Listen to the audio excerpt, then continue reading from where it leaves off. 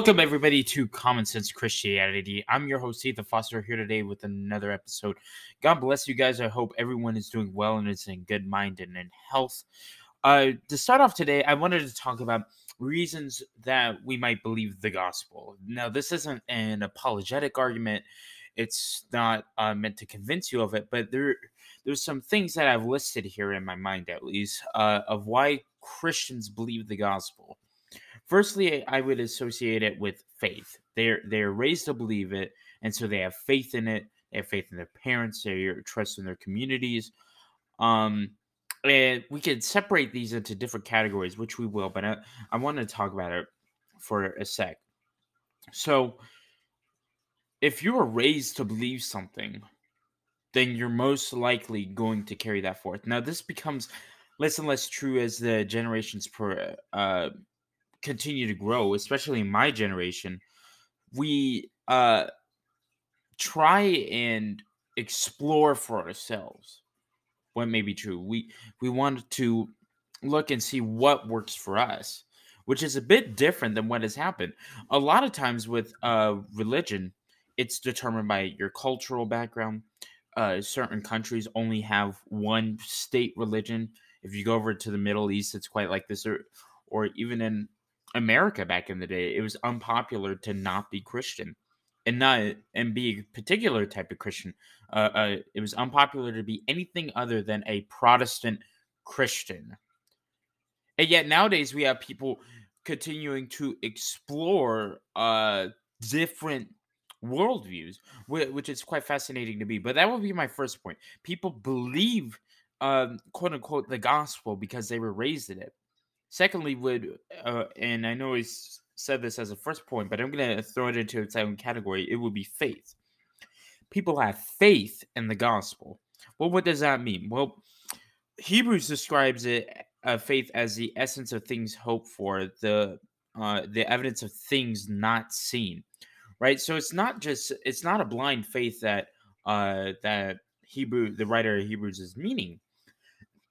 It is meaning that we have reason to believe now, and we have hope for things of the future. We have seen Christ raised from the dead, or we've seen the risen Christ. We have seen how he's changed our lives. So we have faith in his future coming. We have faith that we are saved in him. We have faith that he is God in flesh, right? So it's the evidence of the things that we cannot see, and it shows our continual hope. Now, then there's what some may call the intellectual Christians, right? And they believe it purely on evidence, right? You can take the teleological and cosmological arguments that God designed the universe, right? We know this through our scientific studies. And then you look at the historical evidence, the embarrassing stories, the death of the disciples, and all these things, and we believe it based off of the circumstantial or proof of the Bible, of God existing and whatnot. A lot of Christians are taking this approach because what we have now is atheists making an intellectual argument against Christianity. And so the Christians respond with a purely intellectual argument against atheism and against all other religions. It's a reactionary thing. And this is continuing to grow more common. Something that I think we should realize from this is that all three of the things I've listed in their various forms specifically are wrong individually. But when they're together, particularly the faith and the evidence stuff, they work in harmony. And you come up with a solid foundation for salvation, right? Of belief in salvation, of belief in God, of belief in the afterlife, and having hope in Jesus. I've had to do a lot of thinking over the past year in terms of why I believe the gospel. Not that I doubt it, but what is the best reason to say I believe this? Because for years, I would argue with people based off of evidence alone. And you know how many people believed in what I was saying? Very few. Even you can have all the arguments in the world. You can have all the facts. You can have all the logic. You can be intellectual about it, eloquent even, but people will still not be convinced as to what you're saying. Because at the end of the day, it is the heart of people that must be changed.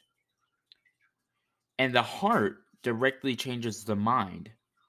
But the heart is always what stops us. Intellectualism will never convince people of the gospel. Intellectualism will never change someone's heart.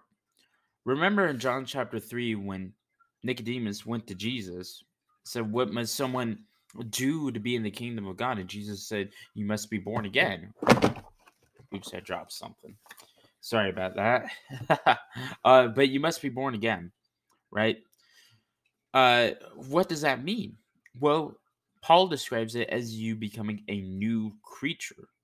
You can't do that intellectually because as humans, as men and women in a fallen world, we are ultimately evil. When you go down to the bare bones of us, we are selfish pricks. And that is not of God. God is love. So true sanctification of a Christian is a person who loves perfectly, right? But we can't do that. So our heart has to change. I can sit here and quote every scripture and not be a Christian. You can see this with people like the Pilgrims and the Puritans, right? They knew the scripture. They may have even lived holy lives, but many of them were not Christians because at the end of the day, they hated their neighbor. They didn't express love. They were not born again. See, the type of Christianity you get off of a pure evidence level or purely raised up a certain way without being born again is a Christianity you see of the Catholics that did the Inquisition and did the Crusades, or the Calvinists that emigrated over here and set up communities and did the Salem witch trials, or many other forms of Christians today, the Westboro Baptists. They know Christ intellectually. They can describe the Trinity. They can describe every doctrine out there. They can quote probably 90% of the Bible, but they have not been born again. And so that's where the faith comes in, right? I have faith in Jesus because of how he has changed my life. Not changed my life in terms of something benefiting me. He literally made me a new person. That I hate the things that God hates now, and I want to lay down my life in pursuit of Christ. It's a change of heart. That's why you can, as Paul describes in Romans 4, you can do no good works, but yet if you have true saving faith in Christ, you will be saved. That's why Paul says that, because it is Christ literally making you a new creature. So it's not the works. It's not, I'm going to still sin after I'm saved. We all are. We're fallen men. But it is the fact that we have been born again that we are now saved. And so I think the greatest evidence, the greatest reason to believe in the gospel is because how God does a supernatural work in people and makes them a new creature, makes them a new being. It gives them a new heart, a new mind, and shows them the new heaven and the new earth. And praise God for it. Because if it were up to us, we would never get anywhere. So don't have faith in yourselves. Put your faith in Christ. Use all the things, all the strategies, all the arguments, all the ways of showing people the gospel. Use them together. Don't let them combat each other, and don't lean into one strategy over the other. Use all of them and let the fullness of Christ dwell in us, especially when we are preaching the good news of the coming of our Savior Christ Jesus. We will see you here next Monday. This is Common Sense Christianity.